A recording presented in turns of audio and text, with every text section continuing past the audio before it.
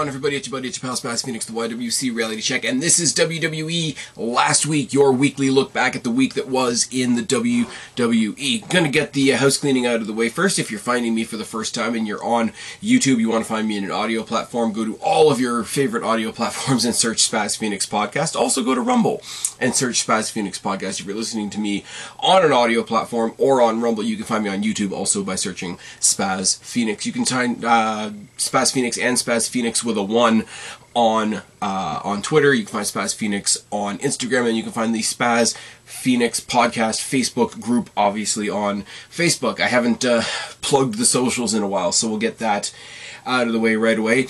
And if you're wondering, yes, I saw Halloween Havoc. Yes, we are going to talk deeply about that at some point, but I'm probably going to throw it into this week's NXT review, so it won't impact too much on this week, because as you know, once NXT got good again, I separated it off into its own little thing, and WWE Last Week is about WWE at the end of the day. And I will say, there's two things happening right now. There's, here, have a plate of new things that we're going to start doing, and on the other side, there's also, yes, we're building towards Crown Jewel. And yes, when you mention Crown Jewel, you have to mention all the terrible things that come with Crown Jewel, and you can't say anything good about Crown Jewel, even if the show itself, the actual show, the actual wrestling program is good. You're not allowed to say that. Now, much like Halloween Havoc, I'm predicting that Crown Jewel is going to be a lot more fun than good.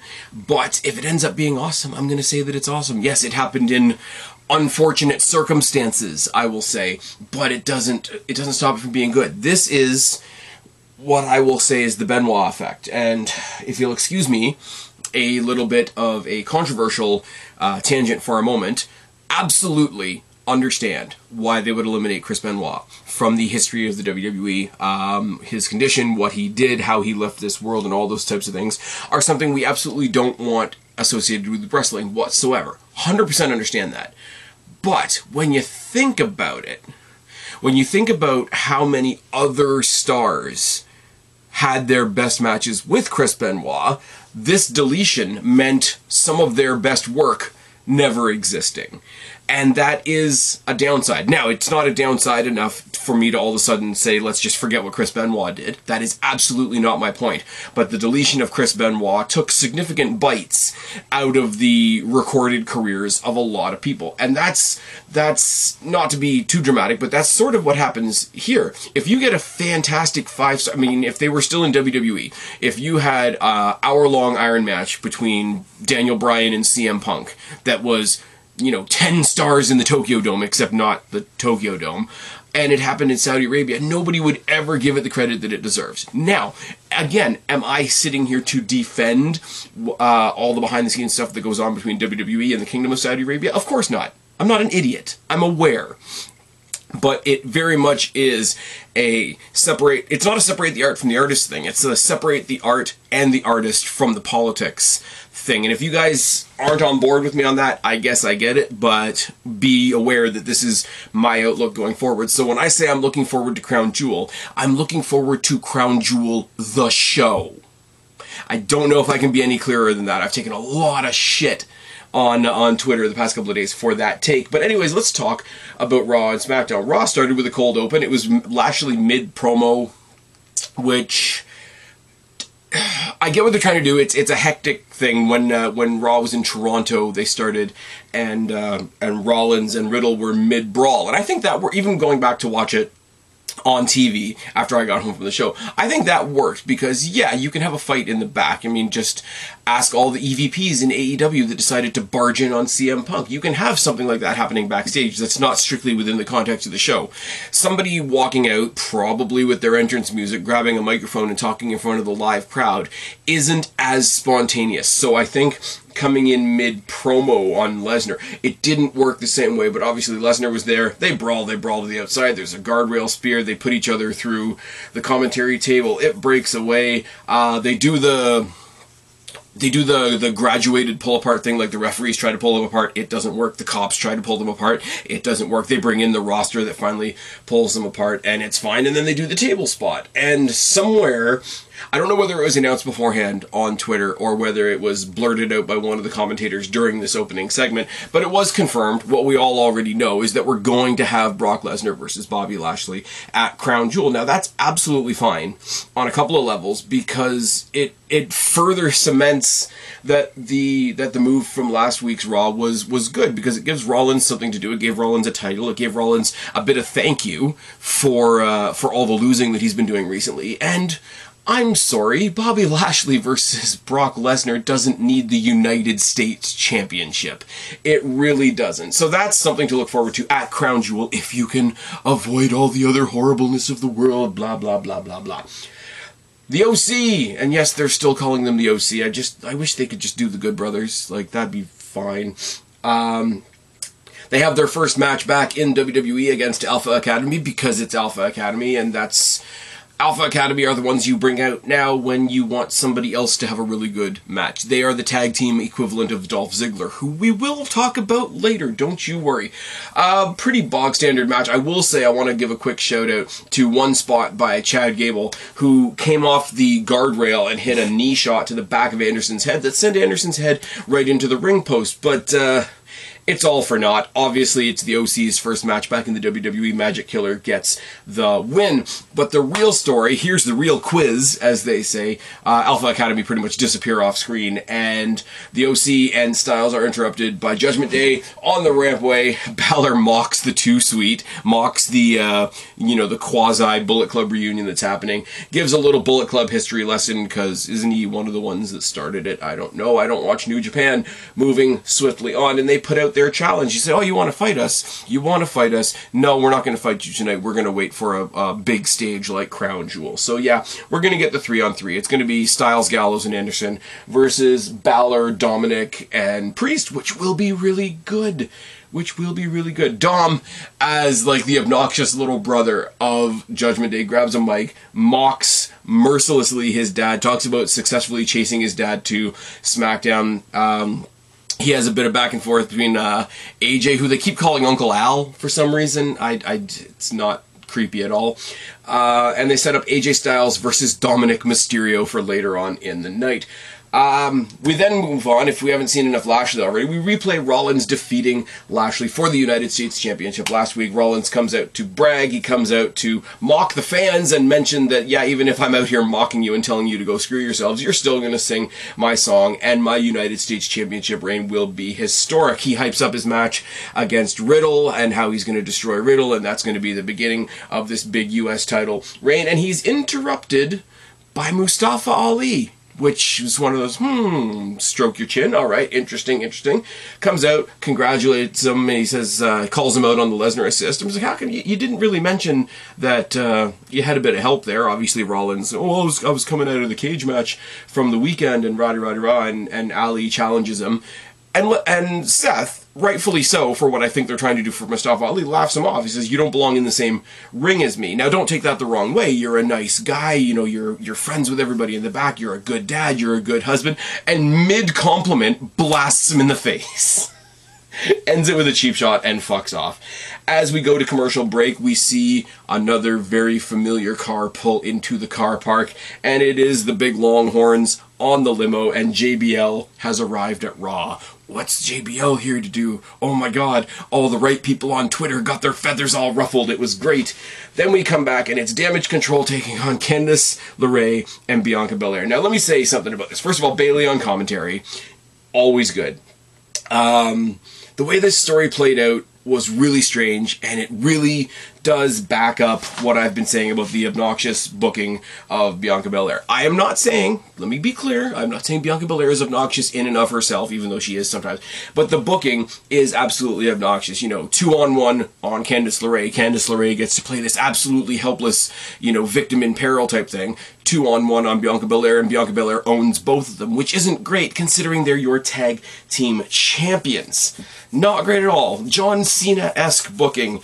She turns her attention, brawls with Bayley on the outside. There's a double pump handle slam backbreaker thing on Candice, and newly returned Candice LeRae loses to the tag team champions, to be fair, but because Bianca Belair walked away from the match to have a feud with Bayley on commentary. Not great. Not great at all. The tag team champions get to win, so you didn't bury the tag team champions. That's good. Candice LeRae was left out there like a piece of meat on the hook, and Bianca Belair literally, through her actions, told you how seriously you should take this match. And that's not great. Damage Control get the win. That's never going to hurt my feelings. They're a great group. They're going underrated, and they're getting all kinds of flack that they shouldn't be getting. It's fine. In the back, we see Riddle. He's given Ali his props for stepping up to Seth Rollins tonight. He says, hey, after I beat Seth Rollins tonight, you'll be the first one I give a United States Championship shot to. Very nice, very respectful thing. And then they both walk by, and they find The Miz faking an injury. Supposedly, he slipped on a wet floor that a janitor had not put a sign up for, and he's messed up his knee, and he can't possibly fight tonight because he's supposed to fight Dexter Lumis, and Dexter Lumis is really scary, except he hasn't really done anything, and it's fine. Moving on. We go to the back where Judgment Day are sort of, you know, I don't know what you want to say, talking about how great they all are and whatever.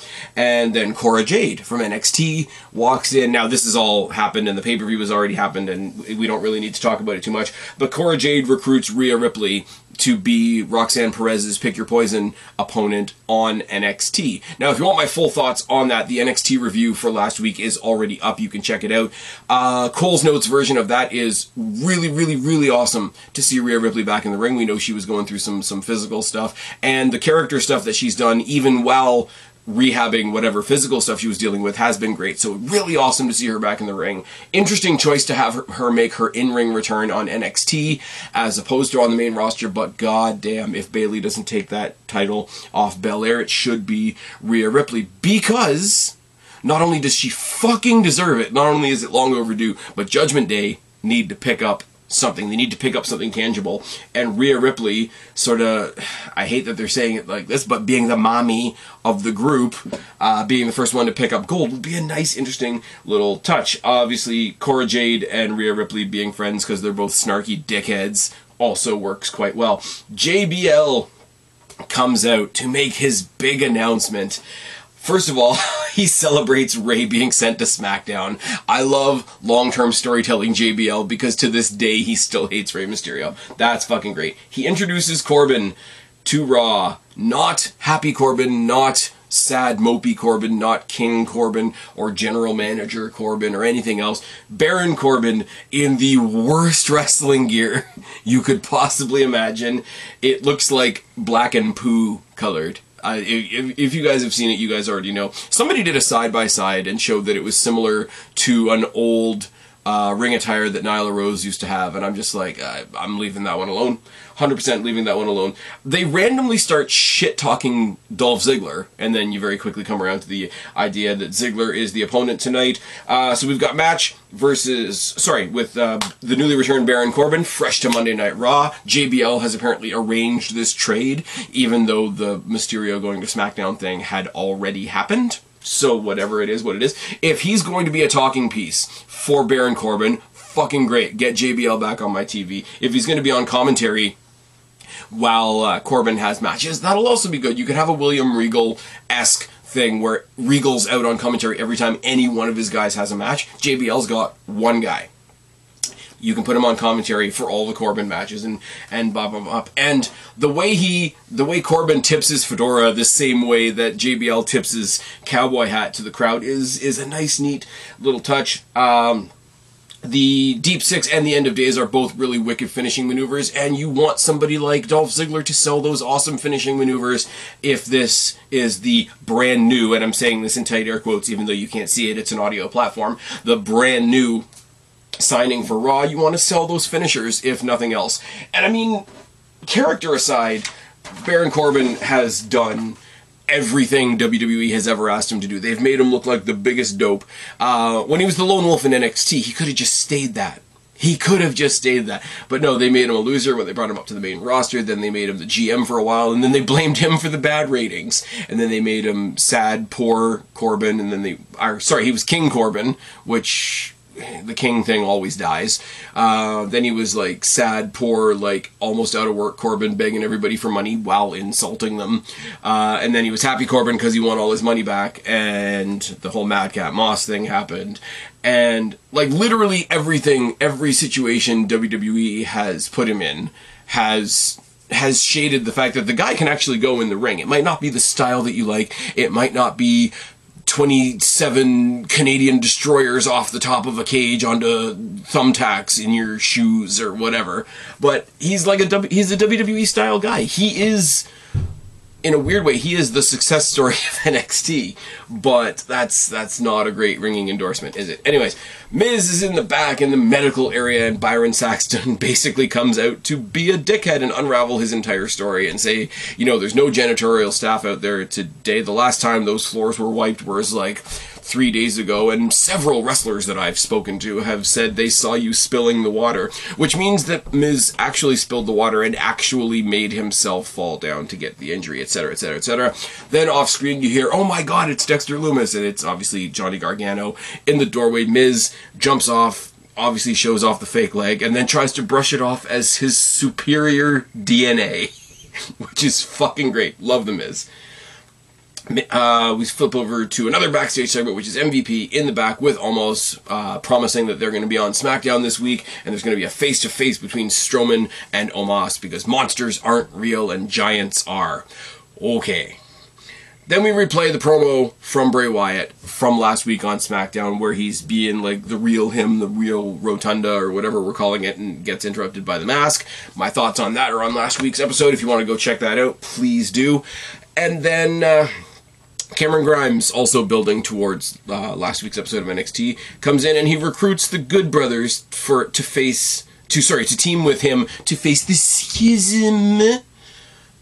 It's fine, don't worry about it. Also ended up being really fun. Again, go back to my last week's episode of NXT review and you can get my further thoughts on that. Cameron Grimes just didn't look out of place on the main roster. I'll say that. Kind of like Roxanne Perez previously on SmackDown. I said it in my preview for Halloween Havoc, and I'll say it here too. It's really good to hear a lot of people on SmackDown specifically who saw Roxanne Perez's performance in that 6-woman tag were really impressed and are hopefully fast-tracking her to SmackDown. Always nice to hear. AJ Styles versus Dominic Mysterio. Comically, everybody is out at ringside. Also comically one-sided because one half of the ring is a tenured veteran wrestler, and the other side is fucking Dominic Mysterio. Dominic Mysterio gets booed through the roof when he goes for the Three Amigos. He charges for the 619 and misses, and it turns into a calf crusher by AJ Styles. It's all going AJ's way until Rhea obviously trips him on the outside, and Dominic Mysterio, let me say this like it's a news headline, Dominic Mysterio upsets AJ fucking Styles. Nice, really nice setup. For the 6-man at Crown Jewel, going up the rampway, you see them all like hugging Dominic and congratulating him, whatever, and he absolutely has the look plastered across his face of the cat that just got the canary. It's all good. Gargano comes across the Miz as he's going out to face Dexter Lumis, and he says, hey, all you gotta do, if you want Dexter to leave you alone, is just tell the truth, man. Just tell the truth. So Miz has clearly done something. We don't know what it is, but that's fine, it's cool, whatever. Dexter Lumis, who's fighting for a contract on Raw, gets an entrance, gets a Titantron, gets his entrance music, gets a full ring announcement, which is a plot hole, yeah, but it's another case of that's just what wrestling does. The match doesn't happen because Miz destroys him with a chair during his entrance and then gives him a skull-crushing finale on the chair on the ramp. Match doesn't happen, Miz fucks off, it's fine. Bayley calls out Bianca Belair for next week on Raw, which is tonight as you guys are listening to this. I still don't know 100% because people have said it both ways. I don't know whether this is a title match, a contenders match, a qualifying match. I don't think that they'll push Bayley and Belair to Crown Jewel, but we will have to see how that goes. We then got the return of Elias, who came to the ring looking all very Elias-y, talked about how his brother Ezekiel's career was cut short. He's got 2 guitarists behind him, but tonight he wants to do something a little different. He wants to play something for us on the piano. He's interrupted by Riddle, and immediately I'm like, okay, if Riddle comes out and interrupts him and he freaks out, and we get Elias back, who the crowd want, but they immediately turn him heel, that's going to be a miss. Riddle comes out with bongos, and he says, "Do you want to hit my bong?" I'm like, all right. That's a joke for the people that are going to laugh at it. That's a comment for the people that are going to hate it, to hate on it some more. And he says, maybe not tonight, maybe just enjoy what I've got to do. And he starts playing, and immediately he's interrupted by Rollins as he's about to start singing, which is absolutely fine because that's our main event. It's Rollins versus Riddle for the United States Championship. Huge, I will say, huge missed opportunity for them to not have Kevin Owens involved in this in any way. When Elias started talking about how his brother Ezekiel was injured and had his career cut short, I really needed a Kevin Owens meltdown at that point. Kevin Owens was on on NXT last week, so he is around. So that was a missed opportunity, I will say. Elias stays at ringside. He gets shoved by Rollins at one point. He hits him back with a knee strike. There's a top rope reverse suplex by Rollins and a roll through into a reverse DDT. Sort of an inverted version of that superplex into the Falcon Arrow that he typically does. Super kick to Elias on the outside, whereas Elias tries to get back in to retort to the super kick. There's a distraction caused by Elias. Rollins gets the win. Stomp to Riddle, stomp to Elias, and out comes one more time Mustafa Ali to attack Riddle and chase him out of the arena as we go off the air. The triumphant face that you see at the end of the show, the triumphant face that ended the show on Monday, was that of Mustafa Ali. So very, very cool. Very long overdue, I will say, but if they're going to do something with him now, then they're going to do something with him now. That's very cool.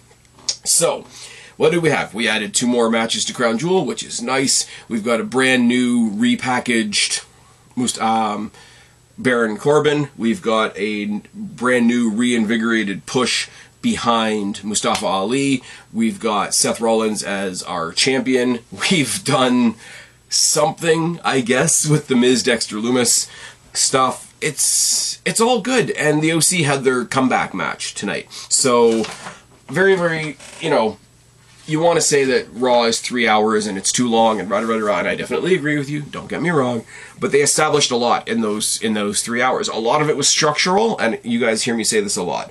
A lot of it was structural, a lot of it was just putting down the floor plan for what's to come. Not a lot blew off tonight, which is fine, but yeah, if we're setting the scene, if we're setting the stage, we're setting towards Crown Jewel, but also in the back of your mind, you got to think they're also building towards Survivor Series and War Games as well.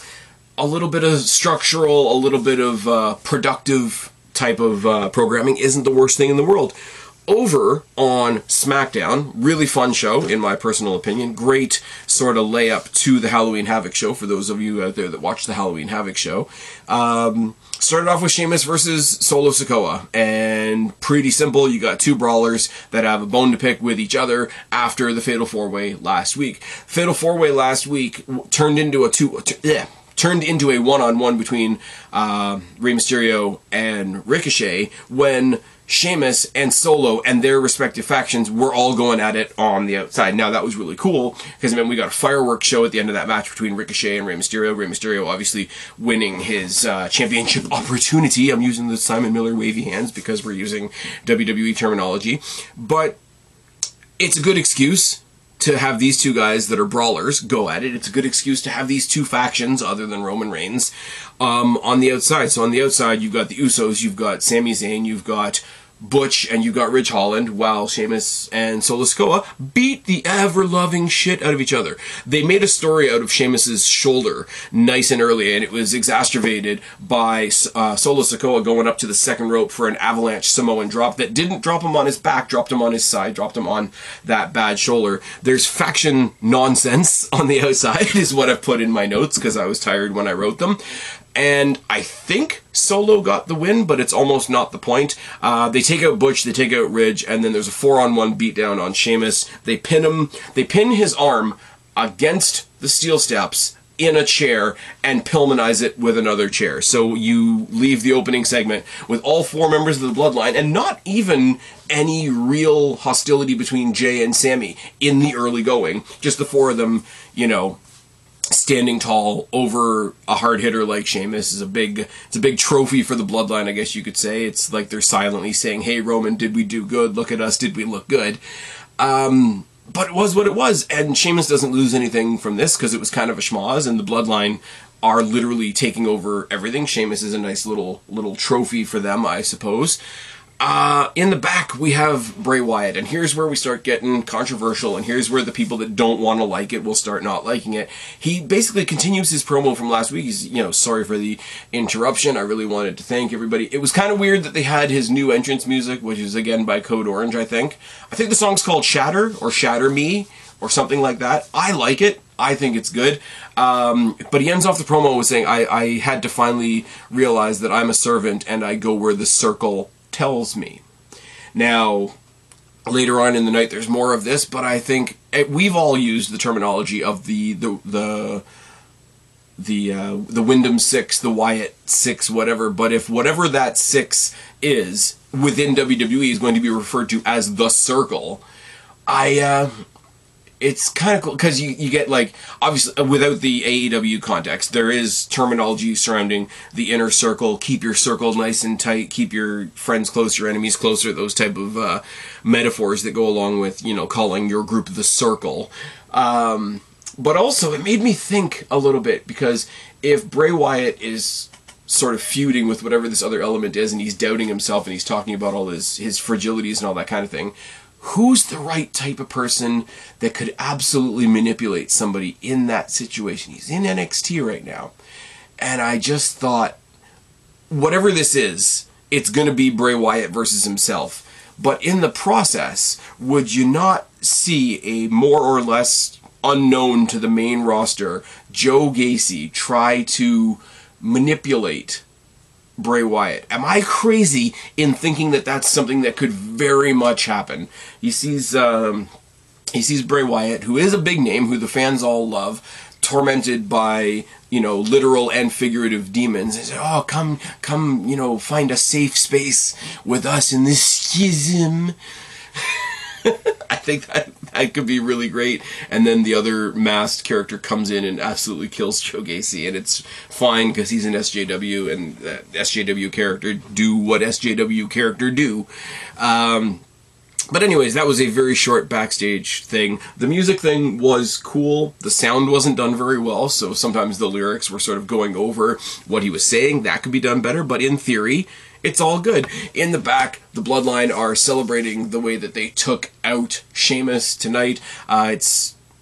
It's revealed by commentary later on that he has a fracture of his arm. I don't know what the fuck that means, but it's fictional at the end of the day. And Jey Uso's getting all hyped up. It's like, oh, we're not done tonight. We're not done tonight. We gotta take out Logan Paul and send a message because he's gonna be here later tonight. And Sami says to him, look, Roman called me earlier today. We gotta leave him alone. We can't answer anything he says, anything he does. Which kind of makes sense, because if there's absolutely no response to Logan Paul, then it shows how little Roman thinks of him, or how little a threat he sees him as, which is absolutely cool. The fact that the message is delivered through Sami Zayn obviously pushes that story forward. Jey Uso kind of leaves saying, we'll see. But everybody else, the whole idea that the whole time they're talking, Jimmy and Solo are like, yeah, he's probably right. Yep, he's probably right. Boss says no, we don't do it. Okay, fine, cool. Liv Morgan versus Sonya Deville was a lot of fun for me for a lot of reasons. Liv Morgan's going crazy. Liv Morgan is becoming the hardcore character. Now, it's interesting that it's Liv Morgan, because you've got somebody like Kaylee Ray in NXT who's really good at hardcore matches if you look her up elsewhere, and you've got Shotzi Blackheart who's on the record as saying she wants to be the one to bring hardcore wrestling back to women's wrestling in the WWE, and those are both fine. I hope they both happen. I hope you guys know I got lots of love for Shotzi Blackheart. Kaylee Ray is getting up there in my books as well. But I look at Liv Morgan and what they're doing with her, and like the fact that they're making her into like sort of like this hardcore character, and it's like, well, why not? Like, she's gone through and she's been like, as you follow the story, she's this person that has this great fan following, but as far as like her workplace, She's always been doubted. She's always been called a fluke. She's been absolutely brutalized by the likes of, you know, Shayna Baszler and Ronda Rousey. And why wouldn't you have a thought of, like, I need to unlock some other, like, and no, I'm not saying it's immediately going to be part of the Wyatt thing. Don't get me wrong. But why would you not unlock some other more dangerous, more violent part of yourself because you look at yourself and be like, look, if I don't do this, I'm going to keep getting my ass handed to me. Like, it does make sense. And if you're going to do a hardcore, like, what is there to say that she couldn't be the hardcore chick in WWE? So the people that are, like, immediately against this, I got to question you a little bit. Again, on the other side of the coin, you guys know what I'm going to say. Sonya Deville doesn't get used nearly enough. The way she was highlighted on NXT for a little bit there as possibly being part of Toxic Attraction was really cool, but I don't think they're going anywhere with that now that Mandy Rose is back. And just nice to see her on TV. Just nice to see her being used, and she was really good. Stiff shots from Sonya Deville in this match as well. They get counted out, they brawl to the outside, and Liv is just ragdolling her around the outside of the ringside area. They get counted out, but not to be outdone, Liv Morgan gets back in the ring, fills the ring with chairs, and then hits a avalanche superplex onto the pile of chairs to end the segment. Very nice, just a little, well, I couldn't pin you, but here's something I can do that would have pinned you. Interesting little bit there. She's more focused on the violence than she is on winning or losing the match, which isn't always the greatest thing in the world, but it is what it is. Next up, it was video package time. We had a video package on LA Knight, which is basically highlights of him from NXT and more like, hey, this is what you can expect from this guy, and another video around the campfire about the Viking Raiders doing Viking Raider stuff. It's obviously voiced over by Sarah Logan. She's obviously, hopefully, going to be part of the, I hate to say it like this, but part of the package when she comes back to, when they come back to SmackDown. I hope she's not just there at the ringside area, like, while they have matches. I hope she gets back in the ring. Like, I know they just had a kid not too long ago, and she was released, and those two things sort of went hand in hand, and all that kind of thing. But Sarah Logan, like, I don't think Sarah Logan's going to set the world on fire, but she's more than capable, and you don't get better unless you keep doing what you're doing, is a super simplistic way to put it, but it's fine. And, I don't want to get political here, I really don't. It's very, very strange, people that are saying, oh, she shouldn't have a career because I don't agree with her politically. She voted for the other guy, so therefore she doesn't deserve to earn a living. That's fucked up. Stop doing it. The other side of the coin is, too, and where I can get, like, wrestling political, is they're giving a push to Liv Morgan. They could give a push to Sarah Logan. And when the time is right, you could bring back the third part of the Riot Squad, and it wouldn't hurt my feelings at all, because they ain't doing fuck all with Ruby Soho in AEW. I'm sorry. Like, there are some people that are, like, questionable. I will say, where AEW got a bit of flack, and I don't get it, and I will stand up for AEW, because I believe AEW are right in this case. There was the match in Toronto, between Athena and Jody Threat, who is somebody who I'm familiar with, because, yes, I've seen her at Destiny. Check it off your Best Phoenix bucket list. Oh, they wrestled a really, really dangerous style, and this is why AEW is terrible. They just had a really stiff match, and it was good from what I've seen. I haven't watched the whole match beginning to end, I'm not going to lie, but this is one of those cases where I will stick up for AEW, because I don't think anything wrong happened here, but where I will not stick up for AEW in the slightest is they have absolutely missed the boat on capitalizing on picking up Ruby Soho as a new talent for their company. Now, don't get me wrong, I would love it if we could get Ember Moon back to WWE as well, but Ruby Soho, where is she used other than maybe Dark, which I don't watch because the wrestling company shouldn't give you homework. So there is a little bit of a... They said when Cody Rhodes came back to WWE, they said, you know what, they better treat him really good, because it might bait some other people into crossing over. If you treat 2/3 of the Riot Squad really, really well, they tried to give Liv Morgan a push, they're still trying to keep her in the conversation. If they bring in Sarah Logan and treat her the same way, maybe give her a little bit of a chance to show what she can do that she didn't get before, maybe they start luring the other one over, maybe that happens. I'm not saying do anything shady, I'm not saying, oh, WWE does tampering. Why? Because they made themselves look like a good place to work. But yeah, anyways, that was a video package for the Viking Raiders that was obviously narrated by Sarah Logan, who should be able to have a job even if you don't agree with the person that she voted for, because it has nothing to do with wrestling. And I would like to see her wrestle. And I would like to see Ruby Soho come back. That's where we go from there. Omos and Strowman have a face-to-face. Strowman comes out and basically says to the world, like, look at me. Who's gonna fuck with me? MVP comes out and gives him his props and just says, you know, same thing that he said on Monday. Basically, you're a monster, but monsters aren't real. Giants are real. Omos comes down to the ring and chucks Strowman out of the ring, which as a visual is pretty impactful. They basically solidify the challenge for Crown Jewel, and it wasn't any more than what it needed to be. Drew McIntyre is getting interviewed in the back about the car accident last week. He said, yeah, you know, I had to go to WWE corporate, and they gave me a little bit of a bollocking, you know, and if I don't, you know, if we don't behave ourselves, there's going to be further repercussions, and all very, very vague, very, very vague, but we all did agree that this issue between me and Karrion Kross has to end, and it's going to end at Crown Jewel in a fucking cage match, which is going to be awesome. Damage Control versus Shotzi and Raquel. Damage Control retain. It's not much to write home about, but if you follow me on Twitter, you would have seen my little theory about what's going on right now. Is when you have a tag team, especially within a bigger group, like you see the Bloodline, and yes, I'm going to use Bloodline as the example. Within the Bloodline, you can always tell that Jay and Jimmy are the tag team. Not only because they're twins, not only because they're brothers, not only because they're champions, but they dress alike, they look alike, their styles are alike, and whatever. So, the whole superficial thing of dress like a team does matter. Now, look at what's happening right now. The current whatever you want to call them. Apparently they're getting new belts soon, but the current WWE Women's Tag Team Championships are white, gold, and a little bit of black.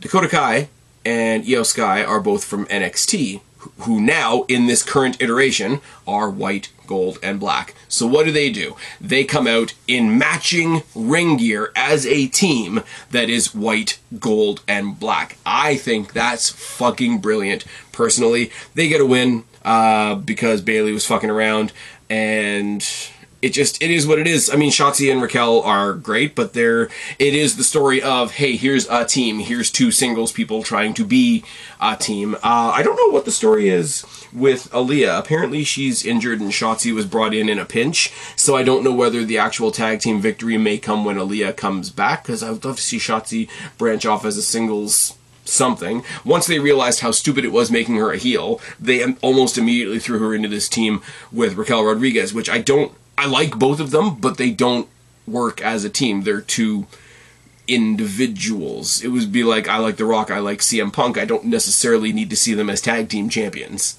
It's that kind of situation. Ronda Rousey gets asked if she's going to do an open challenge on SmackDown for the Women's Championship. She says, no, I do the open challenges when I want to, which is why I'm going to stand here right now and advertise that I'm doing an open challenge next week. I really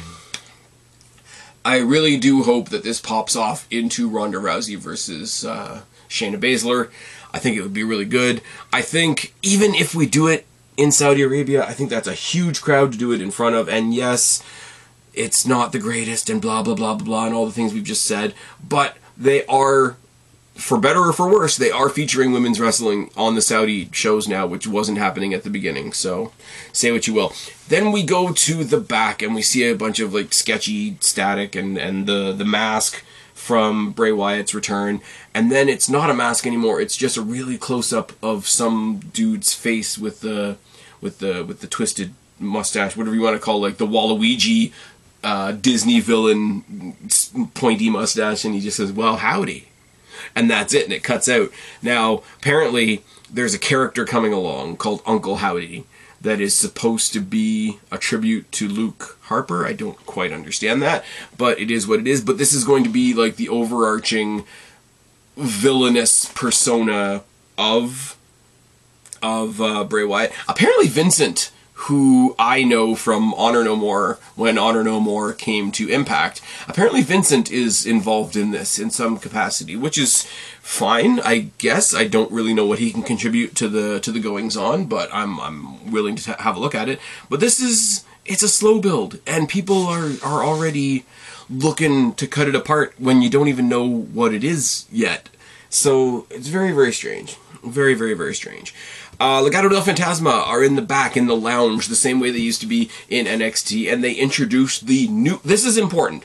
They introduced the newest member of Legado del Fantasma, Zelina Vega. Now, everybody, when they debuted on the main roster, they all freaked out because this isn't Legado, because Legado had Elektra Lopez, and they must think we're dumb that, you know, they can just swap out the women and we wouldn't notice. No, they're like, no, this is a brand new addition to the group. Here she is. She's awesome. She's going to help us be awesome, and, you know, cheers all around, and they take a few stabs at Hit Row, and then they immediately go to a shot of Hit Row watching the promo, and I say, well, you know, these guys always play the numbers game, but BFAB has a plan for next week. And then eventually, later on in the show, we do find out that it is all three members of Legado del Fantasma. So we're going to get Santos Escobar's in-ring debut.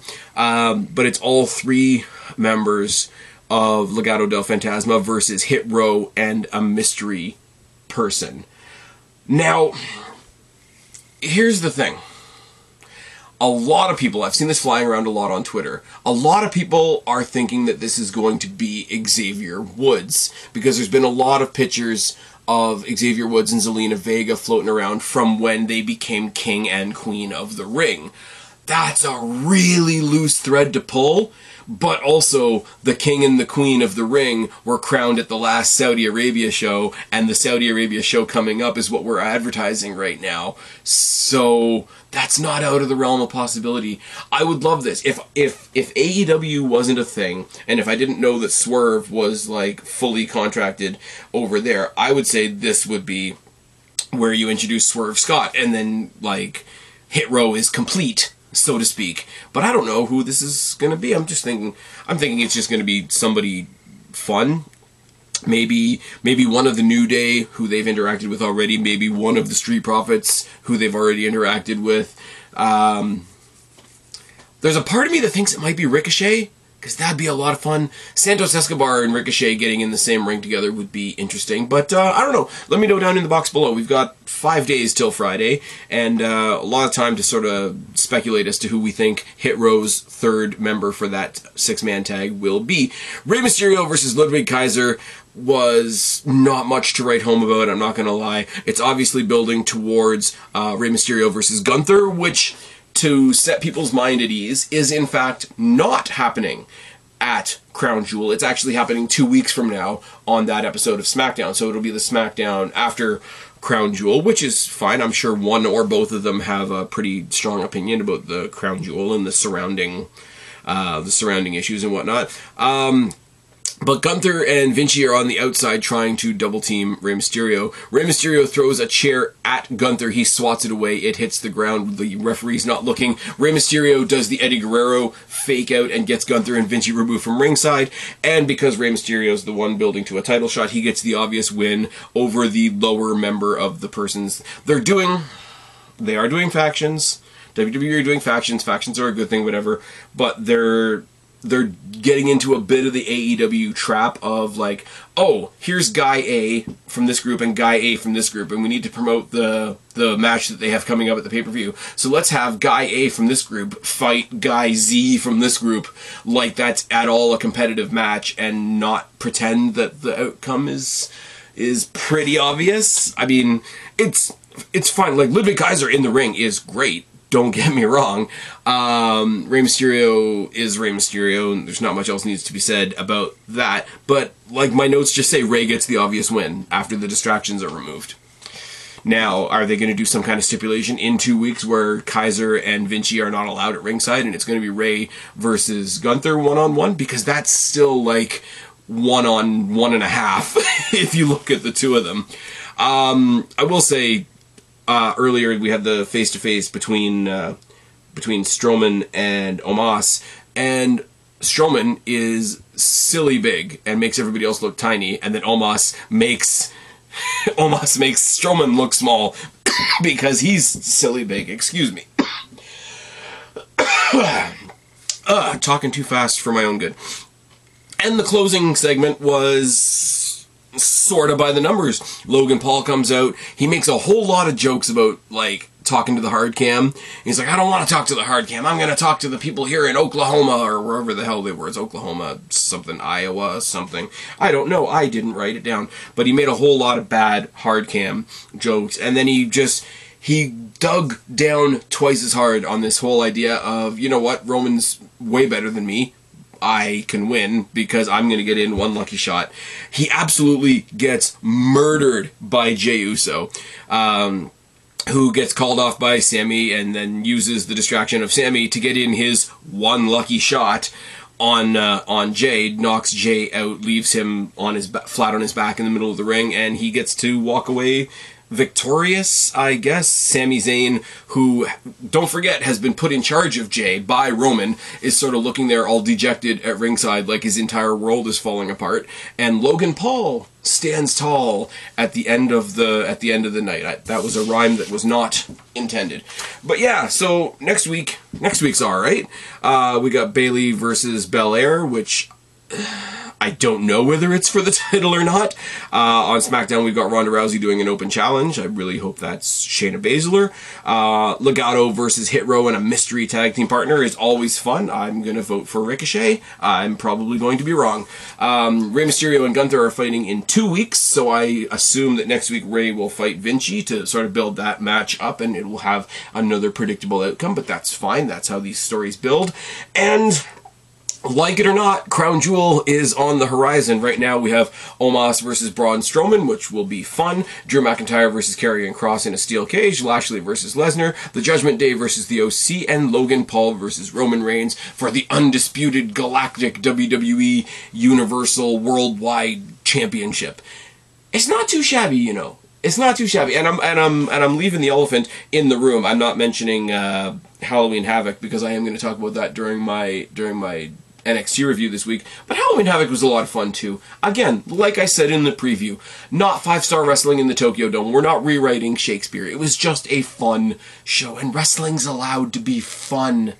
I'm just putting it out there. I think one of the coolest things to come out of this week is the potential of not only a push for Mustafa Ali, but a push for Mustafa Ali against Seth Rollins in the United States Championship. That and Baron Corbin coming back with JBL as his manager, which will be awesome. And the Crown Jewel show will continue to build, where everybody on Twitter will say, how dare this wrestling promotion promote their show. I don't know. Like I say, very structural, very building block type of week for WWE. The way that they incorporated both the Raw and the SmackDown roster into NXT's promotion, not only for that 1 week that AEW was counter-programming them, but also to help push forward into the Halloween Havoc show, was also a little neat, a little bit different. Nice to see different people on different various stages of WWE. So we're doing some cool stuff. We kind of feel like, man, I hate this expression, but it works in this case. Kind of feel like duck on the pond. Very, very calm. Doesn't really look like much is happening, but underneath the water, the feet are just kicking away. That's probably one of the worst metaphors I'm going to use on this entire podcast, so I should stop right now. That's it. That's the end. I have no catchy, cheesy way to end off the podcast, other than to say I've been Spaz, your YWC reality check. Subscribe up there, talk down there, start a conversation, keep all these conversations going. Don't be a stranger. I will talk to each and every last one of you later, but for right now, I am tagging out. Bye, guys.